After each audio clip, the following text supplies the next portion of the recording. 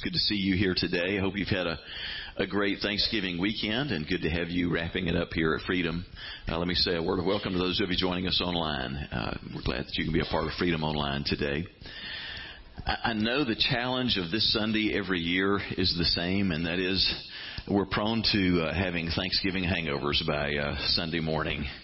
Between all the food that we've had for a solid week and all the time with extended family and all the ball games and all of the Black Friday shopping, you get to Sunday and there's not much left in the tank, is there? The good news is today's going to be an opportunity to get your tank refilled, because the Spirit of God is present to supply what we are lacking, and He loves to pour that out on us. We're in a series right now that is entitled Avoiding the Pitfalls, and the whole point of this series is about helping us to recognize and hopefully move around the things that tend to really trip us up in our lives spiritually, the things that would keep us from living in a place of abundance, from living in a place of God's favor, and really entering into God's rest. And so today we're going to be talking about one of those pitfalls that is all about what happens in worship, avoiding the pitfall of settling for hollow, empty worship. And so as we turn our attention in that direction, I'll begin with a story that I heard recently. Dad was sharing about himself, a true story, about what was supposed to be the best and biggest Christmas gift that he had ever given that ended up being a real dud. He said that he and his wife had been working for years to get to a place that they could be completely debt-free, and they finally, after a long, long time, arrived at that point. House was paid for, cars, everything paid off, and in celebration of that, the two of them decided they were going to do two things to sort of reward themselves and their kids for what they had finally done to get debt-free. They were, first of all, going to go out and buy a big refrigerator. They had a big family, 4 kids, and they wanted a new big refrigerator, so they were going to do that. But then they wanted to do something that would be more for the kids, and so the second thing they were going to do was take the kids to Disney. They didn't live anywhere close to Disney, so it was a big, big deal to take all 4 kids and go to Disney together. Well, the dad, who's always thinking a step ahead, said, I have a great idea. I'm going to take the box from the refrigerator, and I'm going to wrap the whole thing with Christmas paper, and I'm going to put inside that box a note that tells the kids that we're going to take them to Disney soon, and that'll be one of their Christmas gifts. And so he's a bigger and better guy anyway. So he wraps a refrigerator box and puts it in the room beside the Christmas tree. Now already, I know you're with me thinking, this is a bad idea in so many ways. And he admitted, he said, it didn't take long to realize that the idea of having a refrigerator box in the room with your Christmas tree for the month of December isn't a great thing. You can bet he didn't ask his wife about that before he did it.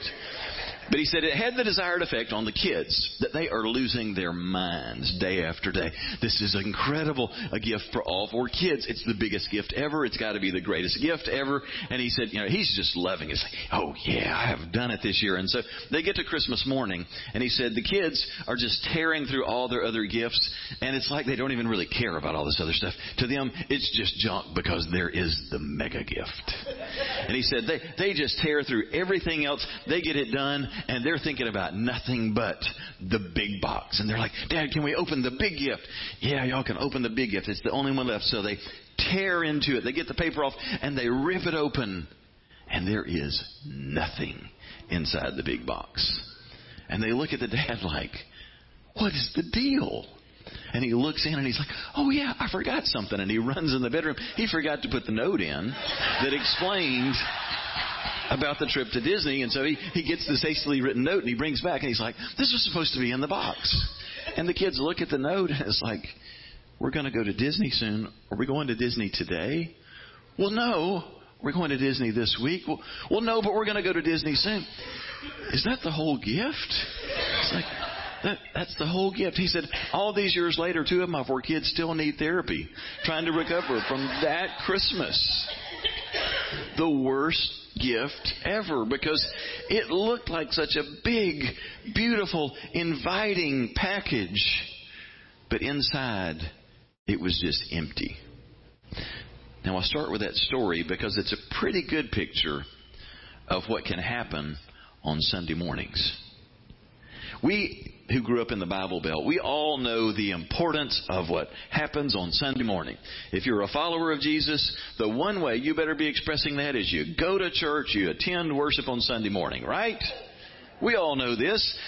I mean, we would look at each other and think, what kind of Christian are you if you don't even go to worship on Sunday morning? But the truth of the matter is that there are lots of folks who come to worship on Sunday morning, and we wrap the package just right.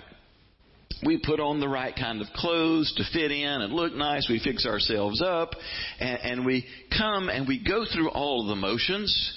We show up at the right time. We point our faces in the right direction. We follow the words on the screen. We move our lips. We stand at the right time, sit at the right time. We do the right stuff.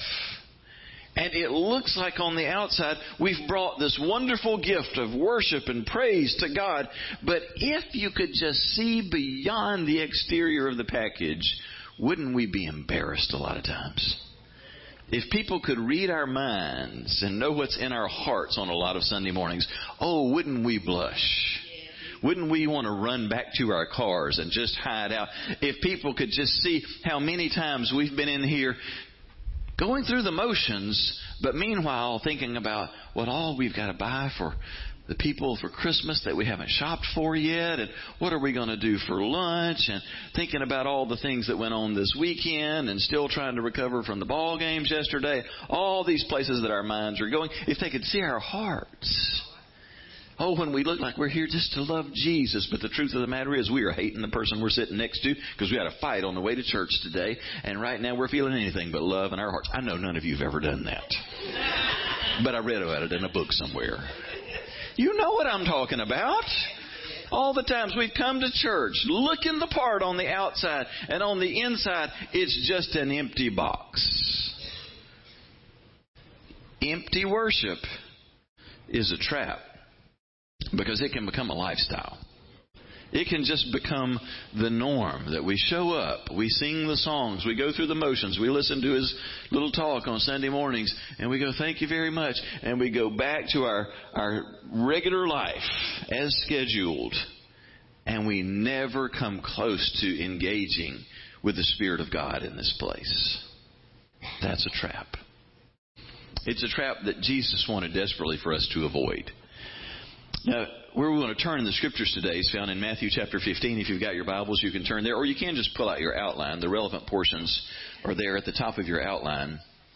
And before we read that, I want to just kind of set the stage for what we're going to be reading. It's another encounter between Jesus and the Pharisees.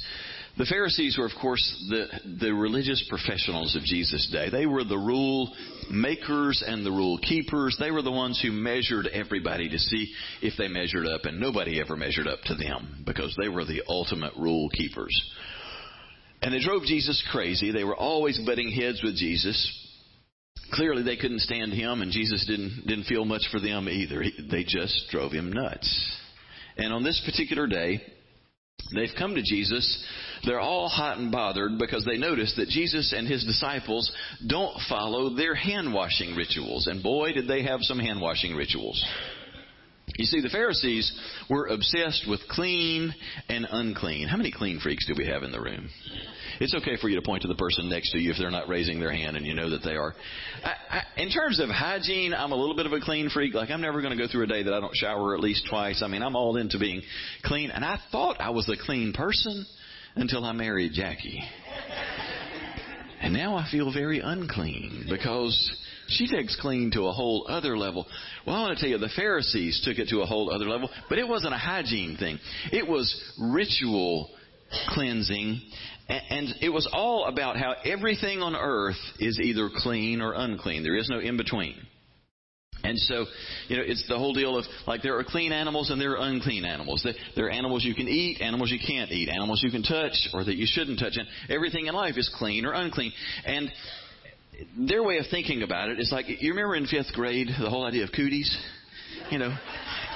Cooties catch. So, you point out somebody you don't like, say, ooh, they got cooties. And don't be around them because you'll get cooties from them. Well, clean and unclean works that way. It's like cooties. If something is unclean, like if a mouse is unclean and it touches a cup, the cup is now unclean. And if you pick up the cup, now you are unclean. And if you touch your spouse, they are unclean. See, it's just like a cootie. It just passes. And so they were just obsessed with the whole thing of clean and unclean. And so part of how they dealt with that is you did this ritual cleansing. And it's just so absurd, the level of rules that they had about this. For every meal, You had to ritually cleanse yourself. And so they measured this thing. They used what they called a half log of water, which was a technical deal. Half a log of water was what 1.5 eggshells could hold of water. Who in the world decided this was the rule? But that was their rule. So it's just a teeny little bit of water. And you have to wash a particular way, and you got to do it the right way so that the water runs off your fingertips. Because if you do this unclean, your hands were unclean. Now the water's unclean. If it runs up your arm's unclean. If it drips on your body's unclean. It's just like cooties. So you got to do it just right. And not only do you have to do this before the meal, you have to do it between every course of the meal. So you got to wash it before your burger. You got to then wash again before your tater tots. You got to wash again before your milkshake. You have got to wash before everything. And Jesus and his disciples, they didn't fool with his silliness. And the Pharisees hated that. Because everything has got to be clean. Well, that's what's going on in Matthew 15 when we read that some Pharisees and teachers of religious law now arrived from Jerusalem to see Jesus. And they asked him, "Why do your disciples disobey our age-old tradition? For they ignore our tradition of ceremonial hand washing before they eat." Jesus replied, "And why do you, by your traditions, violate the direct commandments of God? You cancel the word of God for the sake of your own tradition. You hypocrites! Isaiah was right when he prophesied about you, for he wrote, 'These people honor me with their lips, but their hearts are far from me. Their worship is a farce.'" That's strong. He says, you put on this big show. You wrap the package so nicely. But the truth of the matter is, all of your worship and all of your religious activity, it's a farce. It's a joke to me. It is sickening. God isn't pleased with what's coming out of your mouth because it doesn't reflect what's really in your heart. You've made up all of these rules and these traditions, and this is not the kind of worship that God desires. I wonder what God thinks a lot of times when he looks at our worship. I'm convinced of this, and there's no condemnation of what I'm about to say. In fact, there's really excitement and anticipation. I am convinced that we have a lot of growing room in the area of worship. And I'm excited because I know the Lord's speaking about this, and I believe that the Holy Spirit is wanting to move us from where we have been to new places in terms of worship. Now, the trap is that we would be so familiar with worship that our expectations would get dumbed down. That we would get to a place that we think we know in advance what worship's going to be like. And worship's just going to sort of be the sum total of our voices and the, Tony and the worship team's talents and the songs that they pick and whether, Mark can say anything insightful or funny or whatever. And that worship would just be the sum total of those things. What a sad, sad excuse that would be to replace real worship with that. There's room for us to grow. And today is supposed to be one of those days that we move in that direction. Would you just be willing to embrace that now? I mean, would you be open to the Lord today by His Spirit taking us and taking you personally to some new levels in terms of worship and your expressiveness in worship? Yes. All right. Me too. I think we've got growing room, and I'm encouraged because I believe that we together are saying yes to what He wants to do. Well, I will tell you, I grew up Baptist. That's not all a good thing or all a bad thing. It's a fact. Some of you grew up like I did. I grew up in the Baptist church, and so I've been in worship all of my life. And we knew how to do worship in the Baptist church. We thought we did it better than everybody else. So let me tell you what worship is supposed to look like. First of all, it's supposed to happen at 11 o'clock, and it ends at 12 o'clock. And if you're lucky, you might get out at 11:58, but it does not go to 12:05. You put on your best, which eventually led me as a teenager to wonder why we as guys didn't all own tuxedos. Because God likes dressed up people. And once you realize that God likes dressed up people, I always wondered why we didn't just buy the best there is to dress up. Anyway, that's another thought for another day. But you put on your best. If you really love Jesus, you come to Sunday school at 9:45. But you're in worship by 11. And worship is pretty much a hymn sandwich, which means you're going to, first of all, you're going to sing out of a hymnal. And some of you younger people, you're going to need to Google what that is. But it's a book with a lot of old tunes in it, great old tunes. They're all numbered. And you sing verses 1, 2, and 4. There's something tricky about verse 3. Tony, can you explain that to us sometime? What it is about verse 3 that you got to dodge that thing? It's all about eating out by 12. That's it. I think that was exactly it. The worship leader was in on it. You do that hymn sandwich. There's always a choir. They've got on robes and the stoles. And there's always going to be a solo right before the sermon, right after they receive the offering in those silver plates. And at the end, we're going to sing all the verses except the 5th verse, because there's 6 verses to Just As I Am. We're going to sing verses 1, 2, 3, 4, and 6 of Just As I Am. And then we're going to pray and go home at 12 o'clock. And it has been a good day if we're out by 12. That's what worship looks like. That's what it did in my church. Now, you may have grown up in a different tradition. The truth of the matter is, we have expectations based on whatever we grew up in. Some of you grew up in traditions where you may have seen people swinging from the chandeliers and taking laps around the room and leaping over chairs and pews. Some of you in between. Some of you grew up in a high church where it's all about the liturgy. It all begs the question, what kind of worship does God really love? What's He into? Because we tend to think that what God really loves is what we really love. God made us in His image, and we've returned the favor. We've remade Him in our image in our minds. And so we think that God likes what we like. So if you grew up on the hymns, you think God really, He accepts it all, but He really loves the hymns. If you're into praise and worship, you think He's much more dialed into that. But do you ever just pause to consider what an absurd discussion that is to figure out what God really likes in terms of worship? I mean, can you imagine, for those of us who are parents, when your kids were little, I mean, I just think if my girls, when they were little, if had ever come into me on a Father's Day and said, Dad, we've got a song we want to sing to you to tell you how much we love you and what a great dad we think you are. And if they had started singing to me on Father's Day of their love for me and me being their dad, can you imagine me stopping them to go, whoa, time out. If you're going to sing a song to me about how you love me and about what a great dad I am, at the very least, I'd like to have a band backing you up. And I'd like for you to be in skinny jeans and somebody have some spiked up hair. And I would appreciate it if we could recognize which of you is the worship leader here. And let's try and get this thing right, because that's the kind of dad loving that I appreciate. No! There's not one chance in a million that I would return their love with that kind of response. I don't care if they come in beating a 5-gallon bucket singing my praises. I'd be going, that is beautiful. I love that because it's from your heart.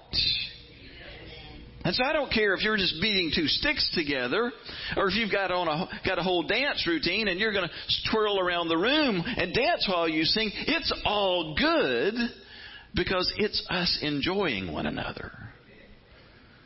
So can we just strip away all of our preconceived ideas of the kind of worship that God really likes and forget this foolishness of sort of boycotting it because, Tony, this week you went a little low key and I'm really not into that. That was sort of a downer.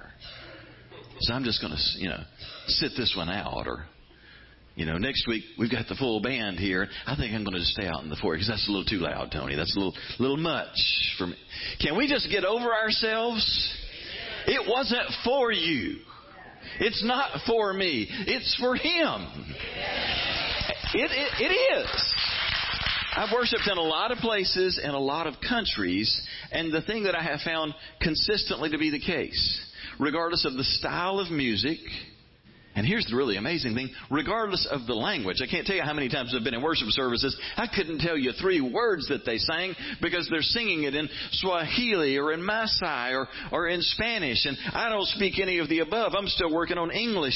And yet it was just rich. It was good. And God was there. And it didn't matter what the style was. We got to get over ourselves. I confess I stayed up late last night, later than I normally do on a Saturday night. I was watching that crazy LSU Texas A&M game, 7 overtimes, highest scoring game in football. Crazy stuff. And it was just a reminder in watching that of what I'm afraid we have happen in worship a lot of times. Kyle Field, packed with people, the 12th man, Texas A&M.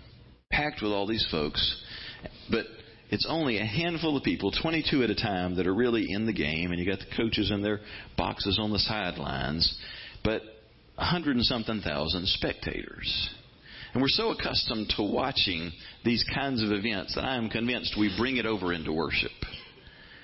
And we behave and think as though we are now the stadium of people who are the spectators, and here's the playing field.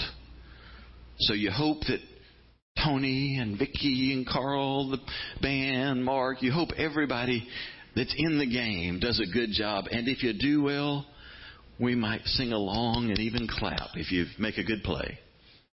And that is so off base, because what happens in here, what I just described, isn't at all supposed to correlate with what happens on the football field or in an auditorium for a play. In fact, it's all reversed. This is the playing field. This is the coaching box. And there's the audience. Everybody here is in the game. Nobody can afford to act like you're sitting on the bench or on the sidelines. The worship that God longs for is heartfelt worship where we all engage. So how do we get beyond the empty farce that Jesus is talking about? Well, we better bring heart and passion to it. We better grasp that it's never a spectator sport. You with me on that? Worship can never be a spectator sport. And if it's going to be biblical worship, it's going to bring several different elements. If you've got your outlines, I want you to follow along with me. I'm going to move through these kind of quickly because we're going to have some time to just continue in worship today after we just move through these in the next few minutes. 8 things that I want you to notice about how we should express ourselves in worship. And this is not a checklist. This is not 8 things you better be sure and do every time that you come to worship. But these are all 8 things that should be true of our lives in worship. And in any worship service, there should be a multitude of these things that we bring in worship. The first one is this. Sometimes when we worship, we kneel or we bow in reverence. David said in Psalm 95, "Come, let us worship and bow down. Let us kneel before the Lord our Maker." Have you ever just been in worship in times when the Lord's presence is just so real? It's so overwhelming. You just know you're in the presence of greatness, and every fiber of your being says it is not okay to just sit here like nothing is happening. Everything in you is screaming, get on your knees, get on your face in the presence of the great King. Just bow before Him. It doesn't mean that you have to, every time you come into worship, you do this, you manufacture this moment. But there are just times that your heart longs to just, in humility, just bow before the Lord. Now, I know this. We have this struggle going on inside of us between what we want to do in response to God and what we're worried about in terms of what the people around us are going to think. If I get on my knees right now, my friends around me here are going to think I'm trying to be hyper spiritual. I'm sure they're going to be asking, well, what's going on with him? What's she trying to say? Is she more spiritual than us? You know that goes through our heads. So can we just right now agree together we're throwing that out? We draw a line today going forward, and we refuse, first of all, we refuse to worry about that anymore, but we refuse to judge each other anymore. We choose together to say, you know what, if the person next to me is on their knees, I'm just going to say, praise God, Jesus is drawing near.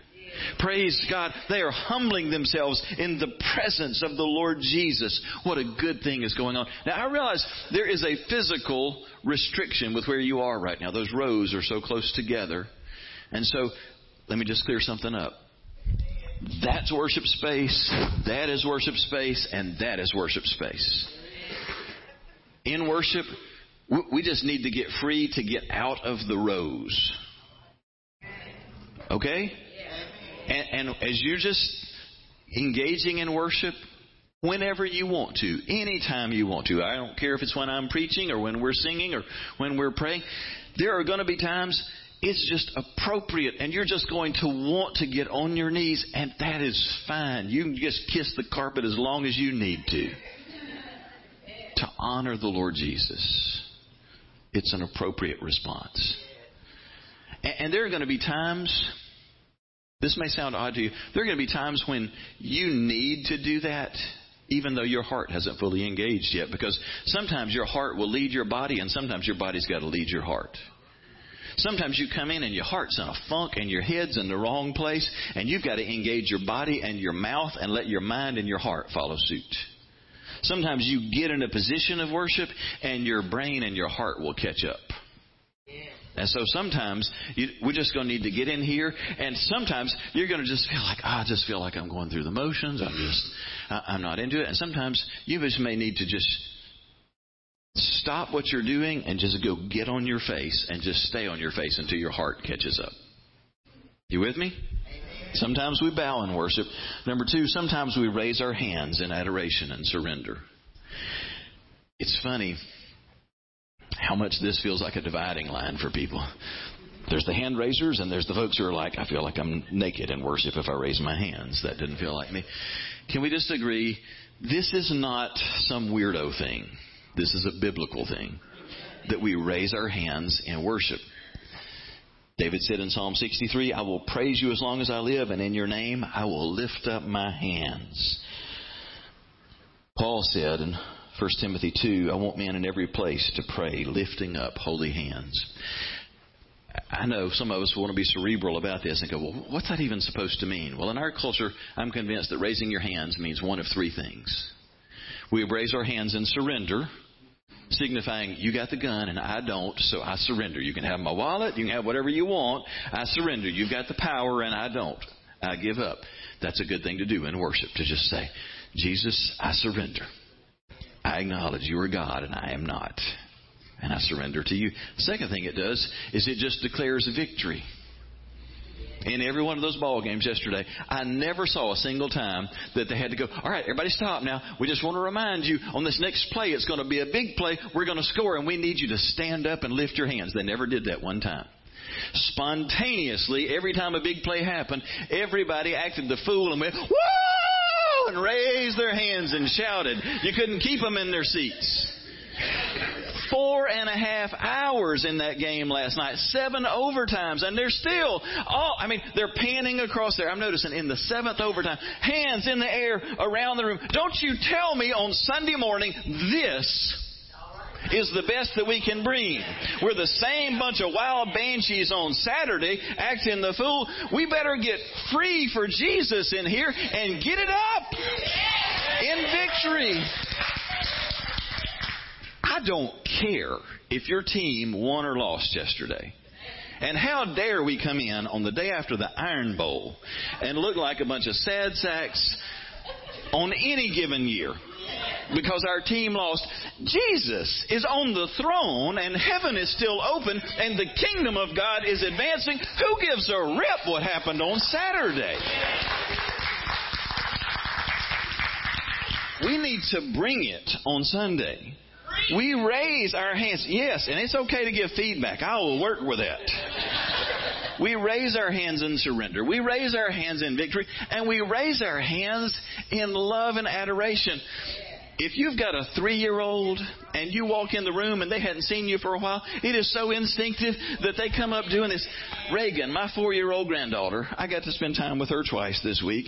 And every time she sees me, she comes on the run doing this. And my heart just blows up. I don't care how dirty she is. I don't care if she's got something running out of her nose. I'm just going to grab her up and love her because she's charging with her hands wide up, open to me, just saying, I want you, Gramps. When we bring that to God, it blesses His heart and He pours Himself out on us. So we raise our hands in worship. Number 3, sometimes we sing or we shout to declare our love and God's greatness. Last week we were in the 95th Psalm where it says, "Come, let us sing to the Lord. Let us shout aloud to the rock of our salvation." Psalm 47, shout to God with cries of joy. We focused on that last week. We had a little shouting practice last Sunday. We need to get free with that. It's okay. And I get it. We've been socialized to be kind of dumbed down. Use your inside voice. We've all been taught that. But it's okay. We shouted a lot yesterday, those of us that are football fans. We can bring some of that in here. And if you need to just work at learning to shout, you can just start with, come on. That's right. Amen. Yes. And you'll find yourself, before you know it, you'll be able to shout, hallelujah. Come, you can at least give one good hallelujah this morning, can't you? Hallelujah! Hallelujah! That just means praise to God. Glory to God. When it's good, when it's right, you don't have to have me or Tony turn you loose. You are loosed. You just can turn loose with a hallelujah, with a praise Jesus. Number 4. Sometimes we dance or clap our hands in celebration, and all the white people just got uptight. I know. We can't even clap on 2 and 4. Much less, the thought of 2 and 4 is what we're after, isn't it, Tony? Settle for 1 and 3, but we wish for 2 and 4. It's okay. Just bang them together. Follow Tony when you can. But I know the whole idea of dance makes so many people up. I trust me, I get it. Like most of the people that I go to church with. I look like I've had a severe brain damage accident when I try to dance. I get it. Dancing sounds disturbing. What's the whole point of dancing and worship? The point is that you just engage your whole body. I grew up Baptist, so I'll probably never be able to dance without keeping one foot firmly planted at all times. It's just a security blanket for me. But here's the thing. You can still engage your whole body. If you can't dance with the stars, at least sway. Just move something. And I've heard people say, I just can't believe when people get in there waving their hands like they're just trying to get attention. The only attention we want when we're moving is Jesus' attention. It's a biblical thing. The Lord says, bring me a wave offering. I watched a ball game this week where they were the Central Florida game, and they were so excited to be on national TV. They kept doing the wave just around the rim. Whoa, whoa, just doing the wave. Stand up, just waving their whole body. Engage your whole body in worship. If you just want to jump up, jump up. If you want to sway, if you want to wave your hands, just get engaged. Let every part of you, because as you engage your body, your head and your heart are going to follow. So clap your hands and dance. Number 5. Sometimes we simply listen or wait in silence, simply enjoying God's presence. And I know the most introverted people in the room go, that's me. I'm a number 5 worshiper. That's good, but you don't get to pick one and be that for the rest of your life. All 8 apply to all of us. But there is a time where the Lord says, be still and know that I'm God. Just be still and be quiet. Just stop talking. Just let me be near you. I love Psalm 130, verse 6. I wait for the Lord. My whole being waits. And in His word I put my hope. I wait for the Lord more than watchmen wait for the morning. I just love that picture of there are times I just get still and quiet in His presence and waiting for His word. I put my hope in His word. I know He's going to speak if I'll just get quiet and just worship Him. Number 6, sometimes we testify and rehearse what God has done. God's pleased with that, and the body's strengthened by that. How many of you were here for the meal last Sunday night, the Thanksgiving feast? Yeah, I was too. I think I've gained 5 pounds this week. It started with that feast. But what happened in the grace room was such a joy, wasn't it? I'm not talking about the meal now. I'm talking about what happened after the meal. Just listening to so many of you stand and testify, to just declare, here's what God has done. Now, it takes a little intentionality and sometimes a little bit of practice to get good at this, because when we stand up in front of people, it's like something triggers inside of us that we want to enjoy the spotlight, or we want to be funny, or we want to sound, really smart or something. And the truth of the matter is, it's never supposed to be about us. We just tell our story to give glory to God for what He's done. So here's the test. When you have a chance to stand and testify, you just ask yourself before you talk and when you're done, is this all about how God has worked in my life or my family or my situation?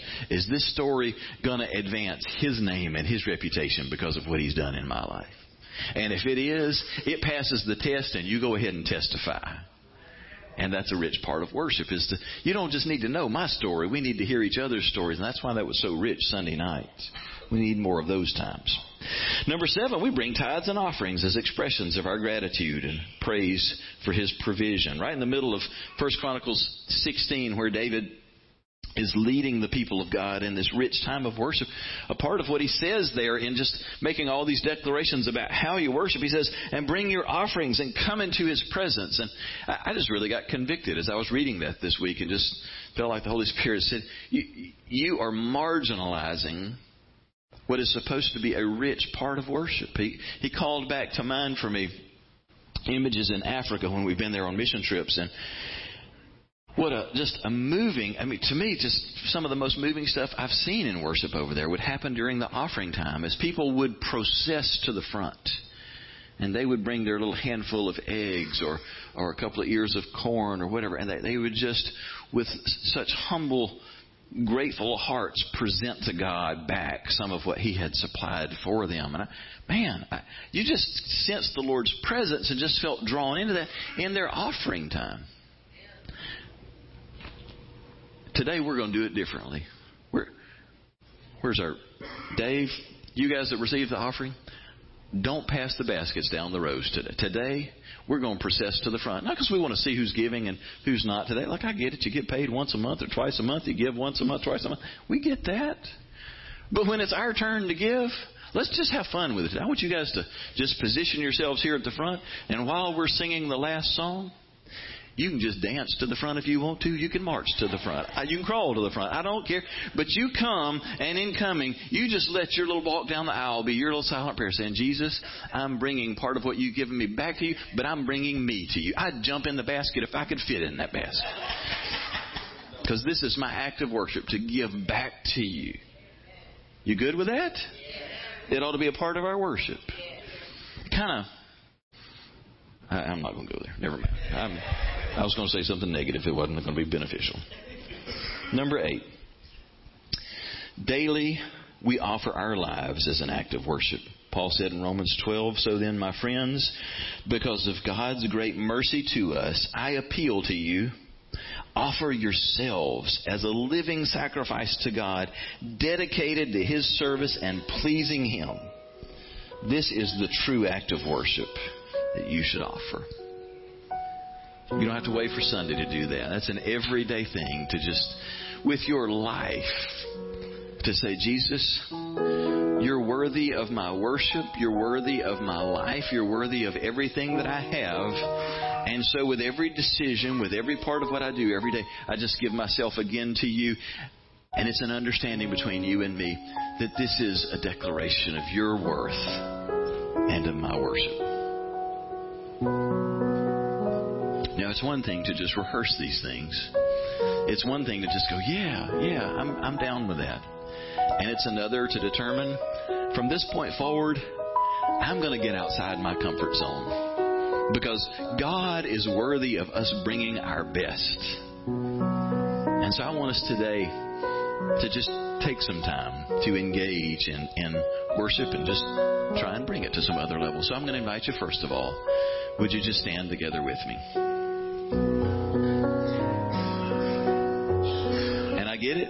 We're oriented in such a way that I'm on a stage, which suggests that you need to focus on me, and I don't really want you focused on me right now. I want us to get our hearts focused on Him. So how about just for the moment, would you just close your eyes and would you bow your heads? How do you get to the place of kneeling and shouting and singing and raising hands and all of these things truly being worshipful? How do you get from distracted into that place? Well, first of all, we just got to get our hearts and our minds centered on the Lord Jesus, on God the Father. Would you with me right now, just in worship before Him, would you just lift up holy hands to Him across the room? Nobody's looking around. And would you just begin to let your heart wrap around who He is? He is Jesus. He is King. He is King of kings. He is Lord of lords. He is the only begotten Son of the Father. He is Alpha and Omega. He is the very language and revelation of God. He is the beginning and the end. He is the Lion of Judah. He is a warrior, reigning King. He is the one who will return. He is the first and last. He is the firstborn from among the dead. He is the second Adam. He is the beginner of a new race. He is Jesus, and He is in this place. He is the maker and sustainer of everything. He is God, our healer. He is God, our provider. He is the Lord, our banner, who goes before us in battle. He is the very wisdom of God. He is the Lord, our righteousness. He is Lord. He is Lord. He is Lord. Would you just call on His name in this place? Would you speak the name of Jesus? Jesus. Jesus. Jesus. Would you tell Him that you love Him? Bless the name of Jesus in this place. You are good. You are wise. We bless your name, Lord Jesus. We bless you in this place. We welcome your Spirit.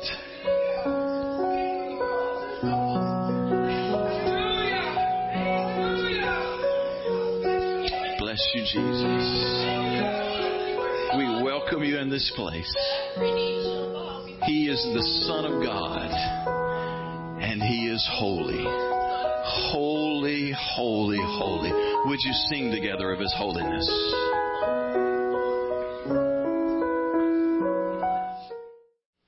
Hi. Thanks so much for taking time to tune in and listen to the message today through Freedom Online.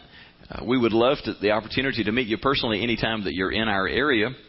But if today you heard something that really connected, or that maybe you've got questions about, you'd like to talk with somebody or have someone pray with you, we'd love to hear back from you.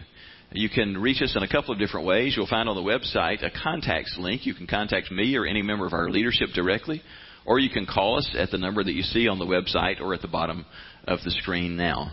Thanks again for tuning in, and we hope that you have a great week.